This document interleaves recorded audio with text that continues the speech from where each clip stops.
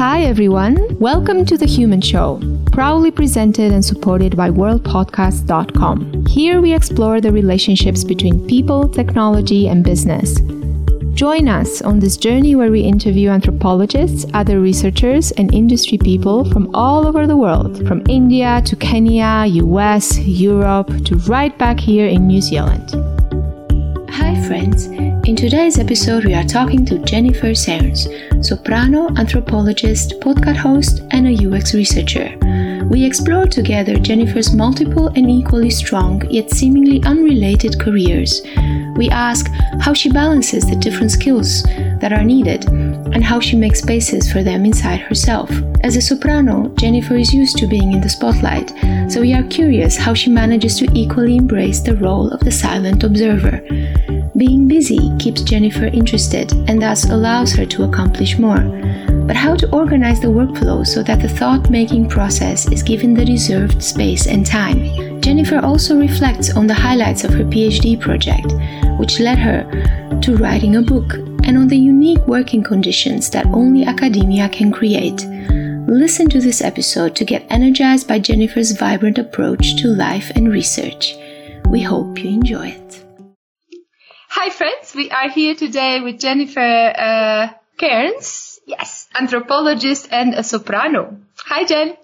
Hi Karina, thanks for inviting me. Yeah, I'm really very interested to dive into the context of your work, and yeah, I want to start with a kind of maybe a provocative question, because your biography, as we could see also from the descriptor, anthropologist, soprano, and many more others, is quite diverse and dynamic, to say the least. Tell me and our listeners a little bit about yourself, but also how do you kind of pick and choose where do you want to put your time and investment in? Are there any kind of milestones that define that journey for you? Thanks. That is a really good question. Quite a difficult question for me to answer, because I guess it all feels quite chaotic. If it looks very busy from the outside, it's because it feels very busy from the inside. So, as you said, I'm an anthropologist, and I'm an honorary research fellow at the Department of Anthropology at University College London, and I'm also a fellow in public anthropology for the Royal Anthropological Institute, which I imagine we'll talk about in due course. But basically that means I do a lot of kind of public engagement stuff as well. I try and get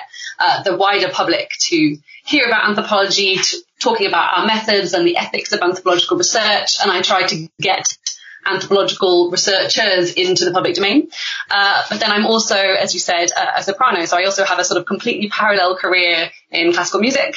And prior to COVID, I used to travel around the world doing that. Of course, that's drastically changed in the last, however long it's been, kind of 8 months. And then alongside that, I also have done I've moved back and forth between academia and I guess the sort of private and public sectors. So I do quite a bit of what I guess we would call applied anthropology, or some people would call it UX, but kind of ethnographic research, but often more embedded in a sort of technology or organizational kind of a context. And then in terms of, you asked me about milestones, I mean, it's funny, I kind of read back the question, and I was just saying to you before we started recording that I suddenly thought, my gosh, I must have massive imposter syndrome, because I didn't really recognize myself in it at all. It's funny, I think everybody I know who's an anthropologist also has about 3 or 4 other parallel careers. It doesn't seem to be a sort of a copy-paste career path in that way. I think everybody uses their research skills and their communication skills to do all sorts of other exciting and interesting things that involve people.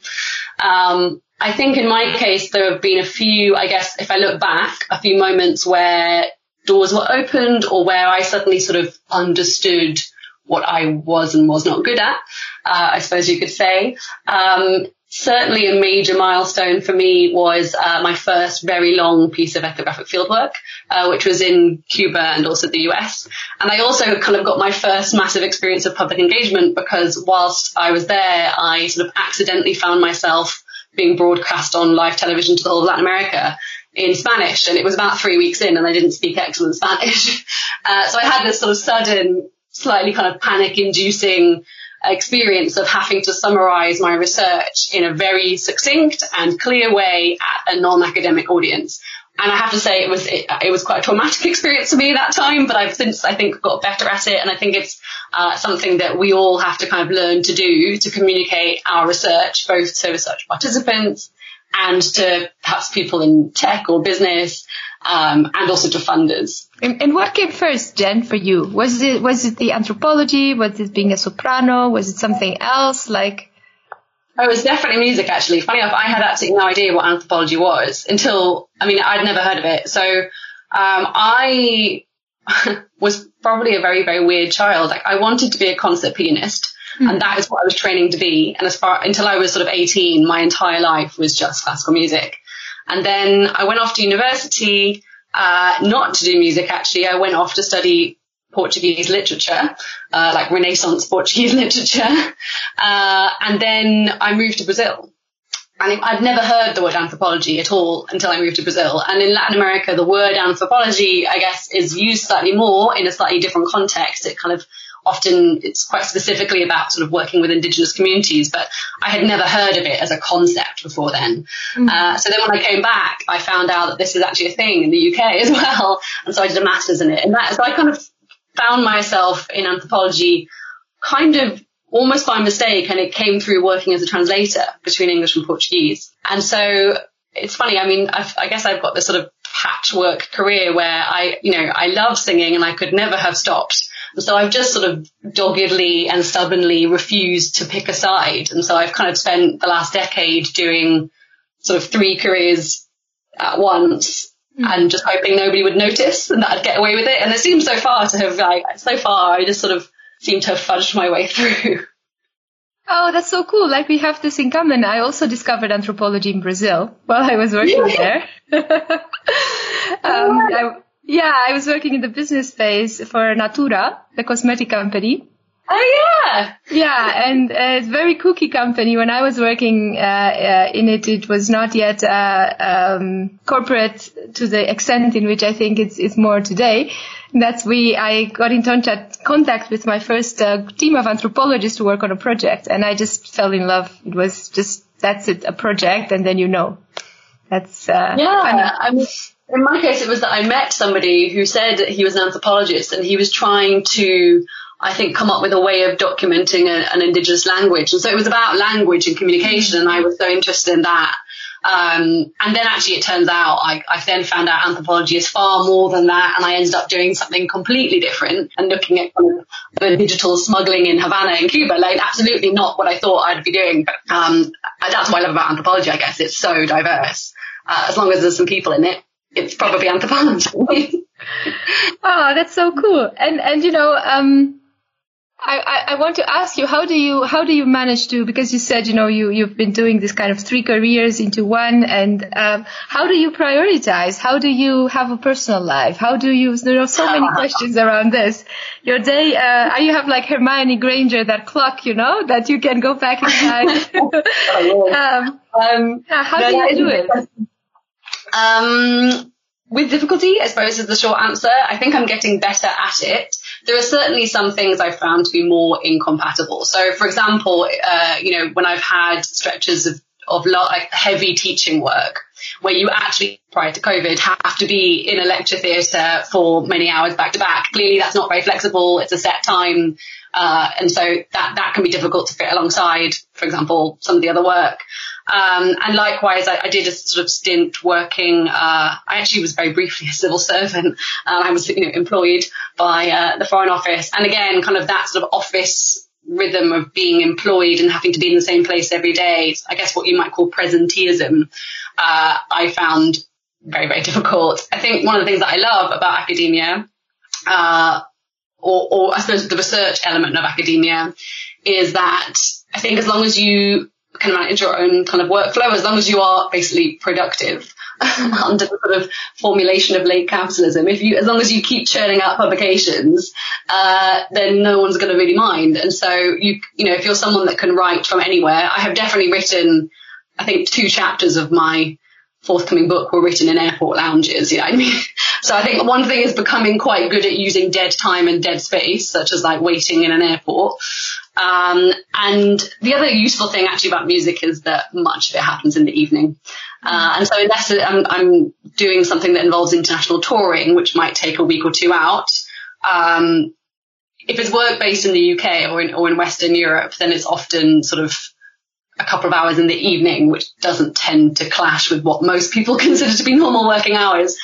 In terms of how I prioritize, that's definitely been a sharp learning curve for me. I think I used to be terrible at saying I didn't know how to say no. I think that's probably something many people who are in academia probably would understand. So I've definitely got much clearer about saying no to things that I don't think are actually interesting or very vague, like not really kind of thought out. Sometimes people will say, oh, do you fancy talking in this conference? We're not sure what it's about, but, it's going to be fun. And I'm like, yeah, thanks, come back to me when you actually know what you want. But yeah, I think also, in a sense, the busier you are, I think the more, for me at least, the more productive I am. I'm far busier when I'm trying to do I'm far sort of more successful and productive when I'm trying to balance three things. If I might have a very short attention span, which in some career paths would really be a big problem. But fortunately, I think when you're kind of juggling things, it means that I stay interested if I'm doing three things at once. Whereas I think if I was just sat doing one task for 5 hours, I wouldn't get it done. Yeah, well, I have a correlated question to that, but bear with me because I haven't had time to conceptualize it properly. This busyness and, this kind of like being able to hold multiple things at the same time in your head and act on them. And what does that do to your sense-making process of sitting with complexity and thinking and writing? Because I personally have that struggle. I'm also addicted to speed and time, and I'm permanently curious. But at the same time, if I have to sit with something complex or even read something or think deeply about something, I almost have to kind of retrain myself for several days. So I feel I'm stupid if I don't do that process. And I think I probably used to not give myself that time. And I would rush something out and it was probably fine, but not necessarily as good as it could have been. And COVID has massively changed, of course, this entire work pattern. I think the time when I have my sort of, I guess, like epiphany moments tends to be, I'm either basically hiking or gardening, usually doing something that involves physical activity, but it's not kind of distracting me in terms of my sort of, I guess, like intellectual processes. So I love walking. I love kind of hiking. I've just done a large part of the Camino de Santiago. I suddenly thought, I'm going to rewrite my entire book like on that walk, because there's nothing else to do other than kind of walking 30 miles a day and thinking. And actually, I used to, back in the day when we used to commute until 8 months ago, I used to find London's tube system a very helpful place to think. Because otherwise it's dead time. You sort of stand there squashed under someone's armpit and suddenly have this, wonderful moment where you think about, I don't know, socialism or something. Okay. Another question, because I find this fascinating. I have the same approach and also challenges that I hope you can now help me with. How do you stay present in your body and out of your mind? Or do you do that? Short answer is I'm really bad at that. Really bad at that. And I've sort of experimented usually in very sort of short-lived ways at thinking, I'll try Pilates, I'll try this. And I usually try it and within 2 weeks have sort of stopped. Not consciously, but I'm not doing it anymore. And I've definitely had problems with that in the past. I've definitely had problems where things like I might sometimes forget to eat. I've definitely lost a lot of weight before because it's not been a priority for me. I'm just sort of caught up rushing around in a busy schedule. And I do think actually that when you have a busy schedule, for me, it's because I have various different work things and they often involve antisocial hours. Certainly singing does. It can be quite difficult to remember to do sort of normal things like have meals, especially in the evening if I'm out working, or if you're commuting or traveling or whatever. It's something I'm not good at, and I try to surround myself with people who nag me to do. So I'm lucky in my friends, I think, in that way. No, great. It was actually something I used to love and I miss, but I was very lucky during my PhD that I used to share a working space with other people. Mm-hmm. I was working on different things, but that rhythm of seeing, everybody else is going to have lunch. Maybe I should be going to do that. And they would make me go with them. It's very useful for me. It's probably my biggest sort of challenge when it comes to working remotely. is that I don't have that external reminder of, normal things like walking and eating. Yeah. Maybe, it also comes from my misconceptions about what it means to be a soprano singer. I come from Eastern Europe, and we have I grew up with a habit of going to the opera and listen to classical music, which I love. And I lived in Vienna and now in Amsterdam as well.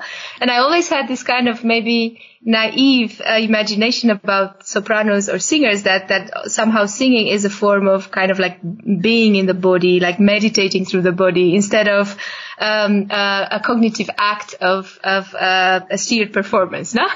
So you're completely right, though. There is something it's something I really miss at the moment, because it's something that usually slows me down a lot. Not the rushing to the rehearsal and all of that bit, but when you're actually on stage doing it, and if everything's going roughly according to plan, then yes, it's true. It's a very embodied process where you are slowed down to sort of thinking about breathing. And I suppose I probably do take from that what perhaps some people find in yoga or something like that. And of course, it's also a very physical process. It's very, it involves a lot of stamina and a lot of muscle control. And, it feels a bit like doing a sort of series of crunches when you're singing high and fast and loud.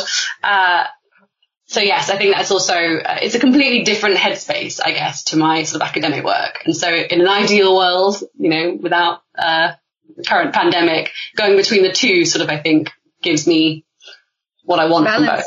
Yeah. And I think that's a very good bridge to speaking about your PhD work, because my personal lens, looking into the topic of your PhD, is that it also somehow shows an interest in phenomenology, or maybe that's how I kind of read it, but it's a fascinating topic and I don't want to butcher it. So I wonder if you could, give me your elevator pitch of your PhD. You could have it down now, wouldn't you? Yeah. Let's see if I can give an elevator pitch. I can give you a quick summary. I'll try and get this really succinct.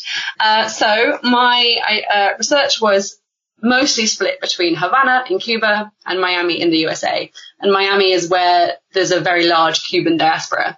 And I guess Miami is sort of seen as like the sort of epicenter of everything we might imagine capitalism to be, sort of yachts and music videos and cocktails and all of this. And then, of course, Cuba lives continues to be a socialist country, albeit a changing one. And so my research was all about the sort of flows of material and digital stuff that kind of gets taken back and forth, sometimes illegally, sometimes I think I prefer the term informally to illegally, because of course there's an embargo, which means that technically there are certain items you're not allowed to take back and forth, and travel between the two places is very controlled and very limited. But not if you have a UK passport, as I do. And so I was able to go back and forth more easily, in fact, than pretty much anybody else that I met in the course of my research. And my PhD and now the sort of book, which will be out at some point, God knows when, probably in the next year, when it's gone through printing, kind of conceptualizes what I ended up calling the mula ring. So mula is Spanish for a mule, and of course can also mean people who sort of, I suppose you might use the word smuggle items back and forth. And mulas are people who professionally or often professionally carry items covertly between Cuba and places like Miami. But also my research ended up taking me to Guyana, to Mexico, to Panama. If I had time, I also wanted to go to Ecuador and Venezuela and Russia and all sorts of other places. It kind of escalated and got bigger and bigger, and I wasn't able to go to absolutely everywhere. But it turned out that this is an enormous economy. And I suppose the other element of it that I think has got particular public interest has been the fact that Cuba has very limited internet access. Certainly when I arrived, it was extremely difficult to get online, extremely expensive. And so much of the sort of digital content that you or I might get online, like podcasts or like, Netflix type content or anything really, circulates hand to hand in Cuba through a sort of network, which I sort of then did a lot of research in and sort of tried to sort of conceptualize as a exchange network.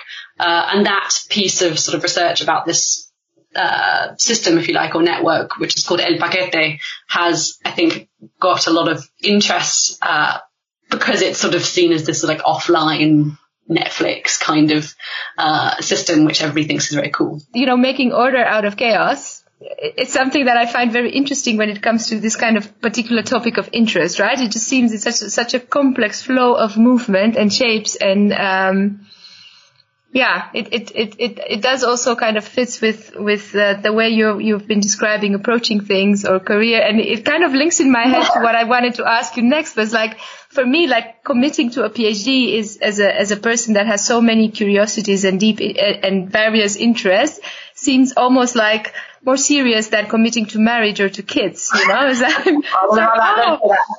Can I do that? It just seems like a very strong, rigid kind of commitment, and there seems to be a kind of freedom inherent in the topic that you've chosen, what I'm thinking in my head, that could remove some of those barriers if I would have to make that choice. But I'm curious for you, what made you commit to a PhD and this particular topic? I think probably in one word, selfishness, actually. Basically, before my PhD and after my master's, I went off and I worked for a couple of years in the civil service, and I was I went abroad working for the sort of diplomatic service, and I did all sorts of things that I thought I wanted for my career. And then I found that I just really didn't enjoy them. I really didn't enjoy working for somebody else.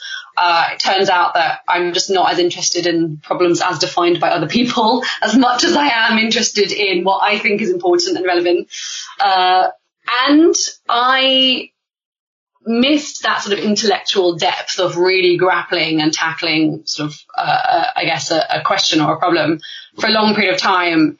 I ended up applying to a PhD. I was very lucky, I think, also that my supervisor, I think, was very understanding of the fact that I had all this other stuff going on. And I think he recognized that I would get it done if he let me do it my way, which sometimes did mean me saying, I'm actually in Shanghai singing at the moment, so I'll get back to you next week. He was wonderful about that. I don't think everybody would have been. And in a sense, I think that it gave me the freedom to pursue what I think is interesting. And of course that did change, because I think that's how good research works. You don't know what you're going to find until you start. My PhD topic changed quite significantly over the sort of whatever it was 3 years that I was doing it for. But it also sort of has an overarching structure, which I think is something that's very useful for me. I'm also very stubborn, so I would never give up on something I start on. So there's actually no question that I would have dropped out, but I think the fact that I had to do it within this sort of preordained format, which is what the world decrees constitutes a PhD, probably helped keep me under control, or I probably never would have finished this piece of research. I mean, it could have gone off in all sorts of other directions that I still would like to pursue one day. I think that's really great. It really makes me think of what do you need to find freedom within these constraints of structure, and how kind of like do you deal with concepts such as power and control when it comes to handling a project like a PhD? But maybe it's too big of a question. I don't know. I think it's a challenge that a lot of academics face, which is that on the one hand, something that I find really that I really like about academia, if you want to call it that, is that there's this sort of relative freedom to decide and to sort of challenge and critique what should and should not be up for discussion, to kind of create the framework that you then work in. And it's very freeing, I think, in that sense, compared to doing, as I mentioned, I've done sort of applied anthropology type work in the tech sector, for example, sort of digital user research and stuff. And of course there's somebody else telling you this is the problem that we want you to go and look at. This is our profit margin that we want to go up. Off you go. And so in comparison to that, doing academic research is wonderfully freeing. But of course, there's also increasingly a lot of other bureaucracy that comes into it, having to apply for funding, it being very opaque and not knowing how to get funding and how to convince other people. And, I don't think there's a sort of easy answer. I mean, there are lots of other structures that are placed upon you. I love teaching as well, but of course that does take a huge amount of time to plan teaching. And it's very difficult to then go off and do field work and research around that. So I don't think there's a sort of, unfortunately, if there's a one-size-fits-all answer, I haven't found it yet. So I'm sort of still stubbornly holding on to my 3 parallel careers and hoping no one notices. And, you know, I mean, if you found your own way of kind of navigating your own non-negotiables, and if you do that kind of like in a flexible way, and you say, you know, if I'm in this career, my non-negotiable is this, but then it gets kind of covered in the other one. So you're kind of like making out of the 3 maybe an ecosystem that works for your personality the best. Yeah, actually, interestingly enough, the sort of question of a non-negotiable, like a line for me, I think is probably most obvious when I think about my sort of more like applied anthropology, UX kind of work, where that obviously, I mean, there's a vast spectrum of different types of organizations you could work in and for doing that kind of work. And I've definitely turned down an enormous amount of kind of contract offers that have come in because I've looked at it and just decided that I don't find it interesting, or that I don't see any kind of social good that would come from it, which I only realized, I guess, after a few years of trial and error. It is something that I care about. I care about doing something that, if it's not sort of for the sake of the production of knowledge, as academia often is, then at the very least it needs to be something, a product or a service that I actually feel could make a difference. So, for example, my postdoc project, which was with Hannah Knox, who you met, and that's how we met, was doing research into in a local council in London, looking at the way in which AI and algorithms are being used in the social care system. And at the moment, I'm doing some work also in the healthcare sector, but they're sort of sectors that I actually care about and that I think good research practice can, you know, improve lives through, as opposed to, I mean, I put it this way, like I've never pursued doing applied anthropological work in finance, for example. It's not something that speaks to me. That takes me to my next question, which, again, maybe I'm naive in romanticizing your career as a soprano, because so I apologize in advance if that is implied in my question. But I imagine that as a trained vocalist, you carry kind of like a set of traits and habits that kind of, when entering a new field, like such as ethnographic research, how does it work for you? I assume that as a soprano, as a trained vocalist, you're quite used of being in the spotlight for others to see. How do you make that shift between being in front of the stage to kind of being on the sidelines as an observer? I think what I'm about to say is going to sound scarily kind of philosophical and, forgive me, meta, but I just think the whole of life is a performance. It makes me start wondering kind of when I'm ever sort of switched off. I think something, I don't know, have you ever heard of the Myers-Briggs test? Have you ever come across it? Yeah, I'm not a psychologist. I have no idea if this is a bona fide kind of test, but I did do it once. A friend asked me to do it, and I came out as 50% extrovert and 50% introverted, which I thought was interesting, because most people who meet me just think I'm always the loudest person in the room. I'm always, and that's the sort of soprano performer kind of personality that comes out. And of course, that's the version of me that is, if I'm lecturing or presenting my research on the radio or whatever, that's the version of me that everybody sees.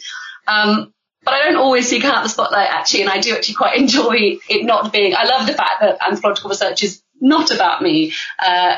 And in fact, when you sent me over some questions for this, I suddenly thought, oh God, I'd never thought about this before. I'd never really thought about myself in this, because I'm very interested in other people and communicating with them. And I think that's probably the thing that underpins, anthropology, translation, singing. It's all about telling stories. It's all about communicating emotion to somebody, to an audience.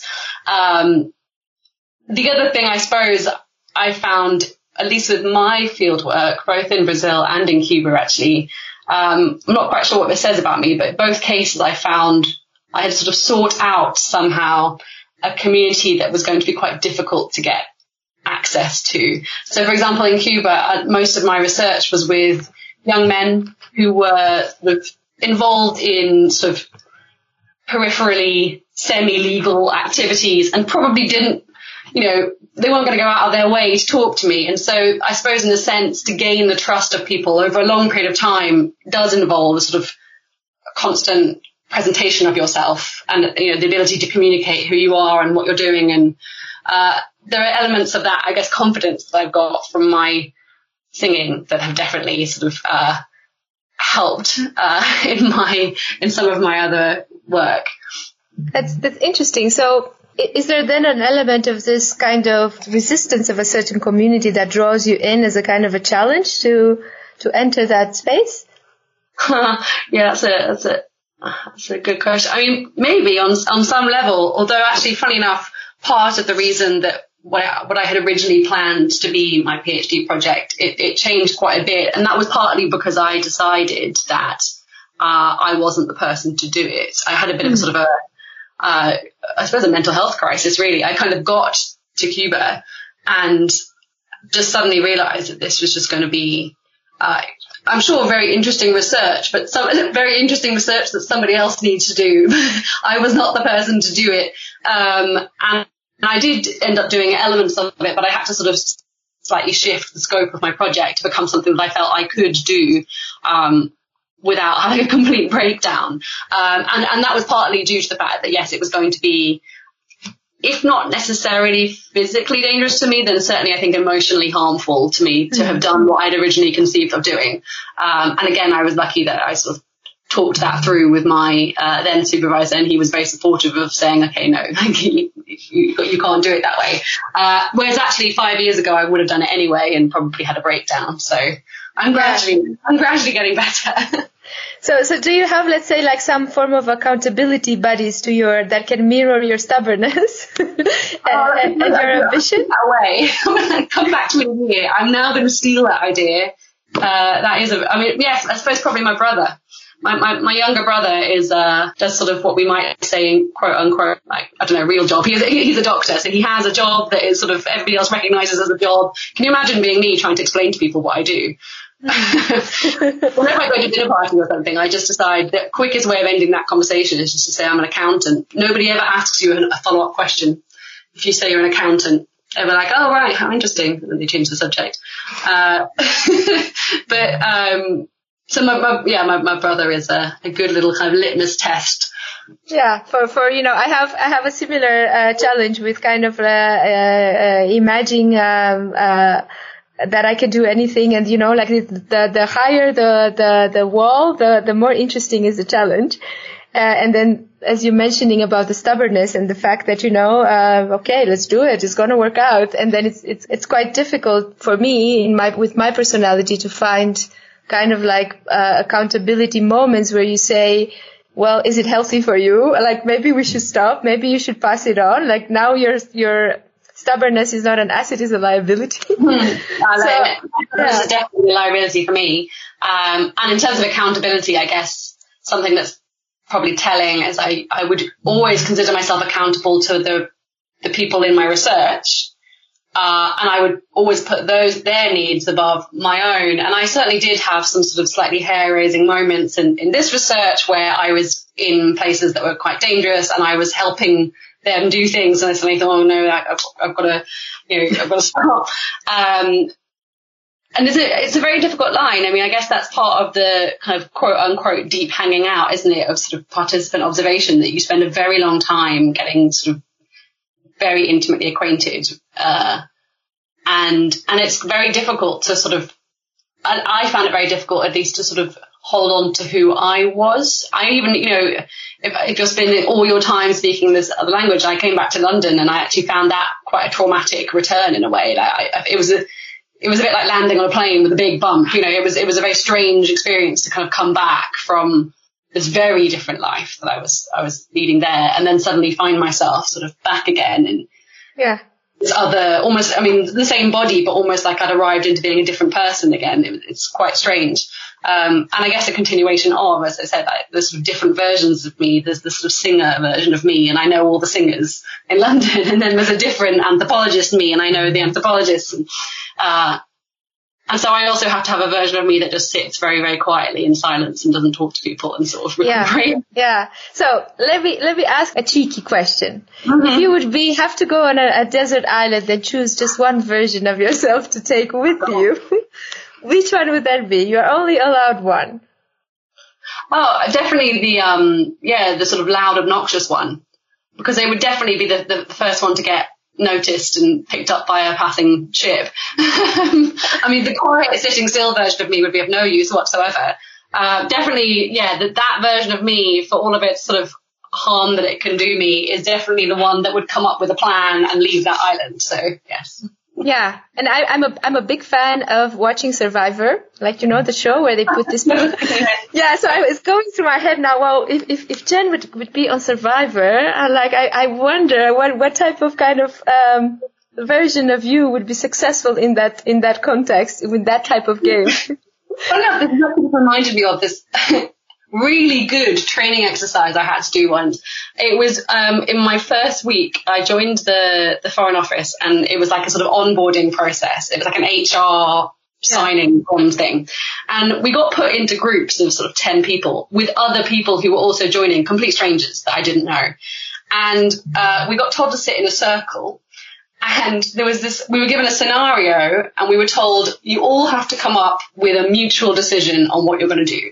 And then there were sort of examiners that were sitting outside of us looking in, and we were also being filmed to see how we responded to one another. And the scenario was exactly as you said. I think it was in a desert, though. It's quite a common training thing. The plane goes down in a desert. You're allowed to pick 5 things, etc., etc. What do you do? And the interesting thing about this scenario, I obviously don't know the answer to the question. I know nothing about survival in a desert, absolutely nothing. And I was by far the youngest person in this group of people. Most of the other people were sort of men in their 40s.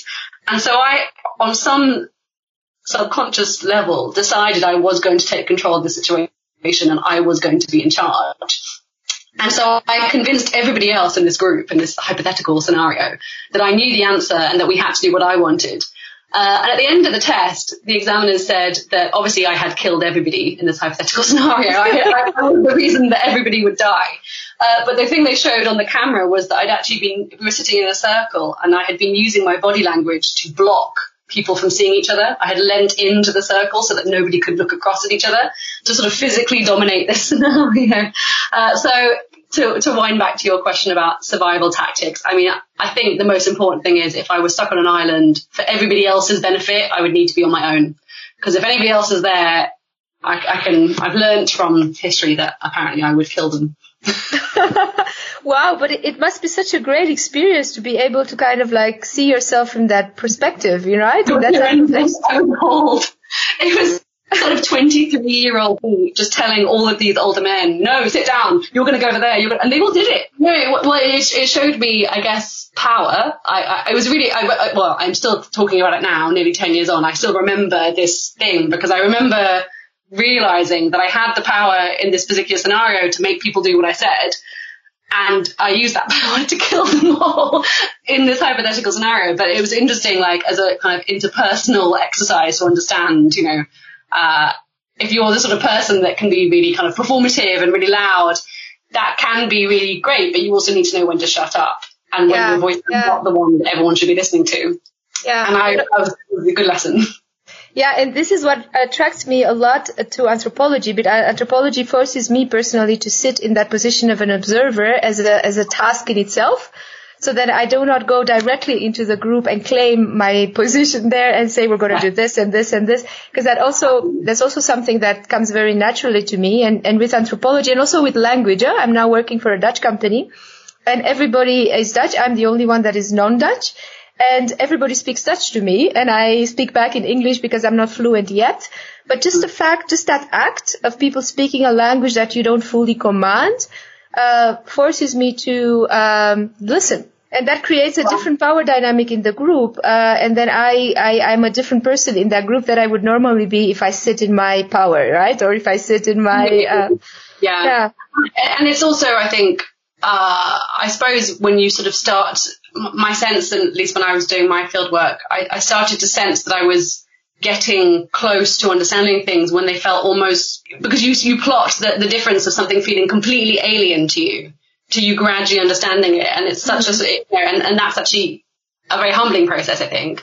And yes, I think also, and funny enough, this is actually why I decided to do my research in Cuba and not in Brazil, because I have some sort of family connections to Brazil, and I decided I was always going to insert myself in, like I was always going to be trying to sort of dominate the situation in some way, whereas in Cuba, I had never been before. Spanish is not my first language. In every possible regard, I was like a small child. I had no idea how anything worked. And there is something about, like participant observation of having to learn from other people and be humble about it, which is certainly great as a research methodology, but also like a useful task of self-improvement for me. Yeah, and also a kind of maybe an exercise in kind of belonging to a community from a different positionality. Maybe that also draws you towards groups that are very difficult to access. that is maybe it's also a form of kind of exercising humbleness, and I don't know. Well, funny enough, it's actually something I quite like about my singing as well. Although it might not be the popular conception of what singing is like, I'm actually always entirely beholden to what the conductor wants. And I mean, this is a whole separate conversation, but as it happens, the conductor is almost always also a man. And it's a kind of a well-known thing in the British singing tradition that they will often call, women girls. It's something quite infantilizing about it as a process. Which can grate on me sometimes, but there is something about the fact that you are almost just like a vessel for the music. You are just required to faithfully try to communicate what is on the page in front of you, and in terms of the interpretation of it, etc., that's actually all with the conductor, or perhaps with some of the instrumentalists with you. And there is something also kind of I find quite relaxing about that. Basically, I sort of feel like I do what I'm told. Yeah. I'm continuously fascinated, Jen, with the breadth and broadness of the initiatives that you take on, and I think somehow my last question also was to touch a little bit on that, on some other projects that you're involved with, like such as your podcast in Being Human, and also the Illustrating Anthropology exhibition. They both kind of show also this desire of broadening up the space of ethnography, anthropology to wider audiences. So I'm curious, when do you find time for that? This is more a little bit the theme. Do you do it like at night, in the holidays? And tell me a little bit more about where is the inspiration sitting behind these initiatives? And so both of the projects you just outlined, so firstly, I have to mention that all of this I do alongside a colleague and a very dear friend of mine, Laura Hapio-Kirk. So together we sort of share this Leach Fellowship in Public Anthropology, which was a role that the Royal Anthropological Institute we're the first people to do it. It started in December last year and we applied for it. And basically, they kind of didn't really, the RAI, I don't think really necessarily knew what they wanted. They just knew that they wanted to have, I think in their words, they said they wanted a David Attenborough for the anthropology world. I don't think I quite delivered that. That bar was very, very high, I have to say. But Laura and I kind of went to them and pitched a series of things that we thought, not only that we wanted to do, but actually I really, really believe that anthropology should be doing. Anthropology is about people. And so, I just think it's a moral duty that we have to communicate the work we do in various formats that are engaging to people. It's about people. Like, that's the whole point. Alongside, clearly, the fact that we have to do academic publishing in order to get tenure and all of this. Like, there are a lot of other restrictions that I understand why it's very difficult. For me, at least, I think a problem for academia generally is that a lot of this public engagement work ends up being, as you said, stuff that you have to do potentially unpaid or in addition to your work on the weekend, weekday evenings, which is what I've been doing this year. And that's possible because I don't have children. That would be a completely different scenario, I think, if I had a different kind of life right now. And that immediately limits the kind of, what is possible and who can take part in these things. And I think that's a big challenge for academia generally, or what, you might, sometimes people call it diversity work or engagement work or accessibility work. All of this stuff tends to be in addition to all the teaching and the publishing and the work that we are all sort of mandated to do. But in terms of why I think it's really important, our sort of traditional outputs of publishing are not accessible to the public, even if they had the budget to pay for this extremely expensive book or whatever. It's also not written in ways that are engaging, and it's a different audience.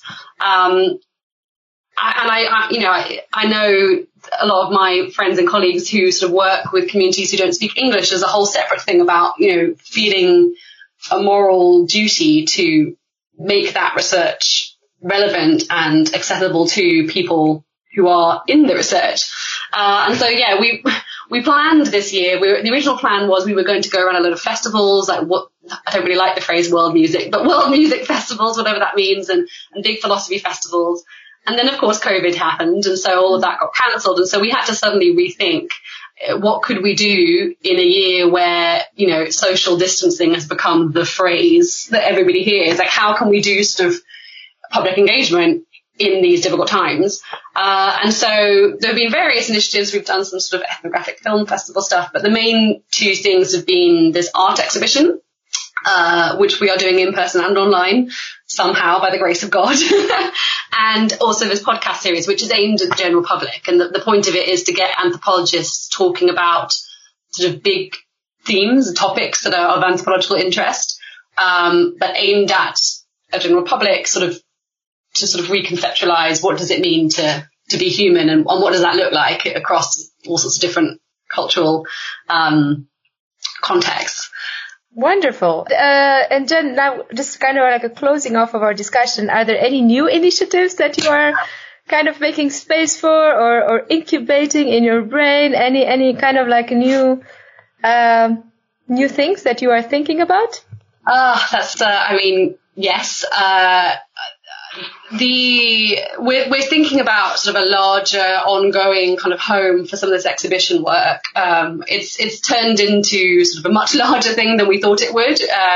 We put a call out about 8 months ago across the world, just saying, anthropologists who are interested in illustration and other sort of graphic representations of your work, get in touch.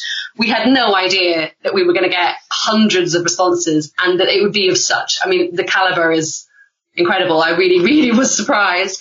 And so we're looking at also sort of doing more exhibitions with that and trying to get some of that into sort of a new homes in a sort of post-pandemic kind of world.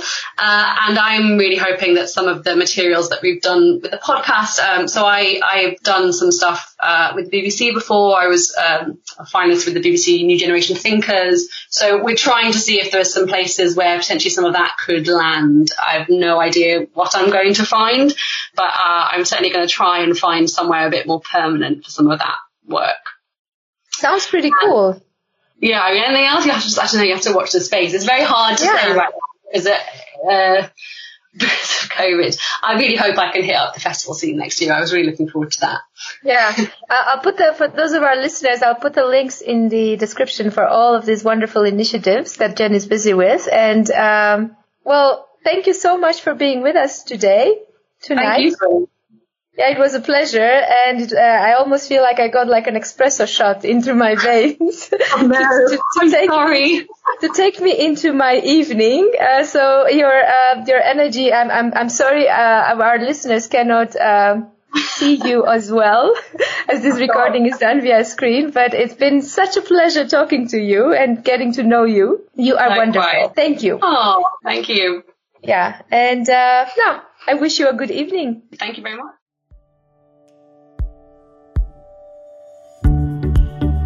Thank you for listening, everyone. Follow us on our social media channels and look at the show notes for links to our speakers' work.